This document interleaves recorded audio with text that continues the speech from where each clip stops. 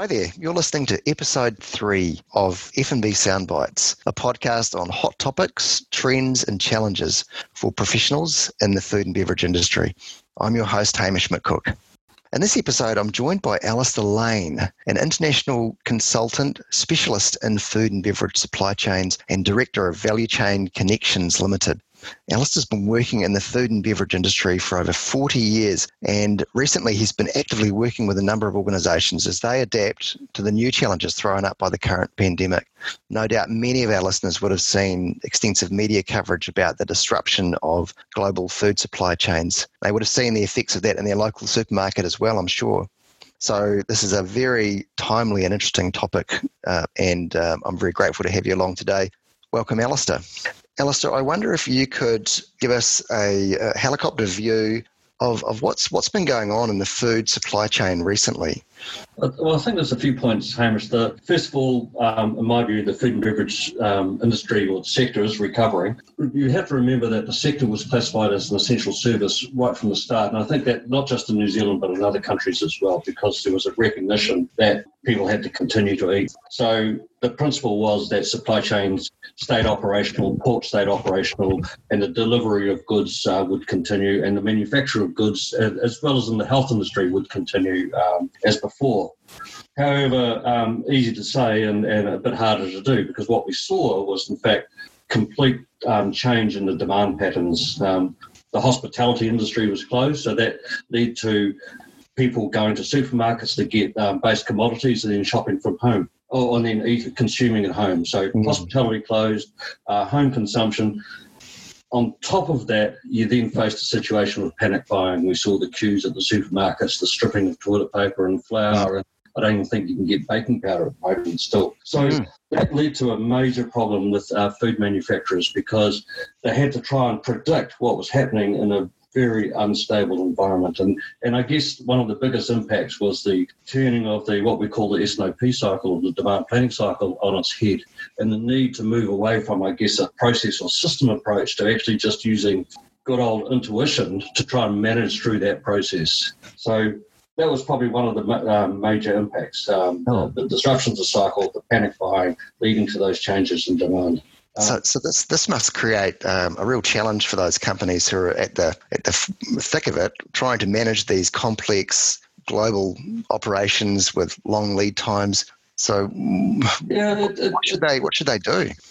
One of the things we've got to do is I think companies will come out of this much more robust. They've got an opportunity, or they've had an opportunity to focus on things that are just good business practice. So if we think about that for a minute, segmentation principles. What are the customers and products that create the most value for your business? And we typically find that in most businesses, less than 10 customers will create somewhere between 30 to 40 to 50% of the revenue and value. And sounds like Pareto's rule as well. It's bigger than a Pareto rule, right? So, and you'll find that 20 to 30% of your customers are creating 70 to 80% of the value. So if you use that information, which is really valuable information, to focus on who you're going to make sure you support during the pandemic and who you're going to support as you come out of the pandemic, that's your opportunity to create the cash flow the fastest and get us back to a stable situation. And those customers, those segment 1 and 2 customers, are the ones that carry all of the weight. But not to say that there's a saying in the industry, all customers are important, but not all customers are equal, right? And it's really, really important. You focus on the customers that create the most value. And from there, you can start to set your procurement strategies and things. One of the really important things that came through was what we refer to as single points of failure. Yeah. Parts of your business across the value chain, from your suppliers right through to your customers, where you only had one of something. And it could be that you only had one signatory on a document, or one supplier for a key item. Yes. You can extend it across everything, but looking at your single points of failure is a really, really important in understanding and building robustness back into your business. Yeah, we've noticed that as well in capital project supply chains, where a certain part that's fundamental but is on supply from China or Europe can be absolutely critical to the overall project completion.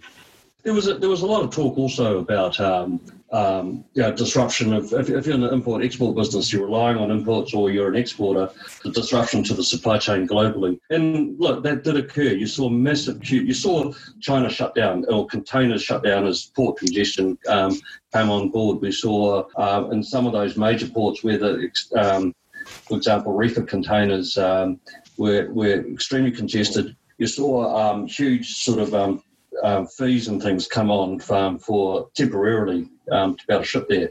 We saw extension of supply chain in Europe as the ports slowed down, or the air freight slowed down, and there was more reliance on places like Amsterdam, Rotterdam, etc. for exports. And so, but channeling product from Europe, from say Italy or Spain up to Amsterdam, became quite a long process. So we see, and even now we see the supply chain extended by perhaps 3 to 4 weeks, as it's just taking longer to get through. But it is recovering, and I think we should take heart in that.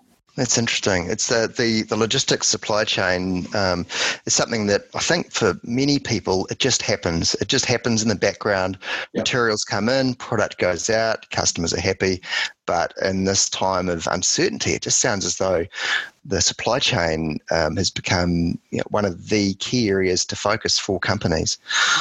It is. And I think there's a bit of a shout out here for who you select as your supply partners, because we hear a lot about saying, I like this supply partner because he's small, he can focus on my business.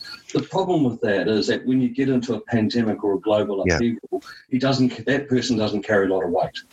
And so then you start to say, well, should I be looking for a supply partner who has a lot of depth, has a lot of coverage, if I'm an importer or exporter, the main freights of the world, who, big New Zealand company, but with a footprint right throughout the world and a network to be able to carry weight with the shipping lines and the airlines and things. So they become quite important players. So as part of looking at your single points of failure, your supply partners are an important part of that. And that's interesting. Yeah.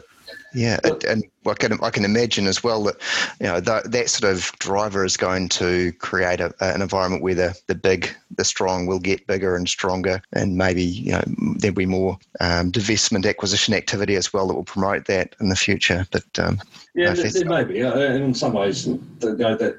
I mean, you will always have two feelings on that, right? But the big get bigger, but. When you're on the back foot, you need to be working with supply partners that can get you through, and they tend to be proven all of the time. There's a couple of other things that happened, I think, during this pandemic, which are really interesting. And one is that suddenly people were forced to work from home. So we had this whole movement to remote working or working from home. And so we saw business who, prior to the pandemic, quite reluctant to do that, actually finding that probably that wasn't a bad thing. You've now got a whole situation now with the workforce that's got a lot more flexibility around it, being able to have flexible working hours, being able to cater for children or school children, for instance, and having the technology available to be able to work from home. I think that's quite important. And the other thing I think we saw, I know we see, is that international travel stopped. So what we've seen is project teams, Zoom, those sort of, the technology there to actually enable us to carry on the business as normal, but from our home office or from our work. And I think one of the things coming out of this is that we've been forced to have a lot more dependence on technology, and a lot of companies saying, hey, that's probably not a bad thing. Do I need to now do all of this overseas travel? Can I run my relationships in a different way using technology? And so there's a real upside to what's coming on through technology and perhaps automation, where we can remove sort of some of the manual repetitive work through and dependence through using automation to do that. Well, that's been great. That's been fascinating. Alistair, any final words for clients out there who are wondering what's the one next thing I should do? Yeah, I think, a couple of things. If we think about the food and beverage industry, and if the business was working well beforehand, now's probably not the time to think about changing the business strategy. It was working before, it'll work again. But now is the time to look at your technology strategies and your supply chain strategies and say, how do we build resilience, responsiveness back into that. We talked about segmentation as being important. We talked about getting into single points of failure. I think the last thing is there's debate about whether we're through this. There's a lot of debate around, is there going to be a second wave or a third wave of COVID or and any pandemic? So right now is not the time to say, let's get our inventory levels back down to where they were before. Focus on segmentation. For the next 6 months, just keep it safe. Don't try and cut a dollar because, we need to be prepared for a second wave if it happens. Interesting. Well, thank you very much, Alistair. Fascinating. And it's great to hear that message. So I'm sure many of our listeners will be reassured that if their business was working well beforehand, then the strategy's not broken. So stick with it. But it's just that at the moment, there may need to be some focus on the underlying processes and technologies in an effort to ensure that you've got the resilience for the current situation and maybe even for a second wave as well. Is really good. So I really appreciate that. Thank you, Alistair. And thank you to our listeners for joining us as well. I look forward to bringing you another episode of F&B Soundbites. Until then, as we say in New Zealand, haere rā and farewell.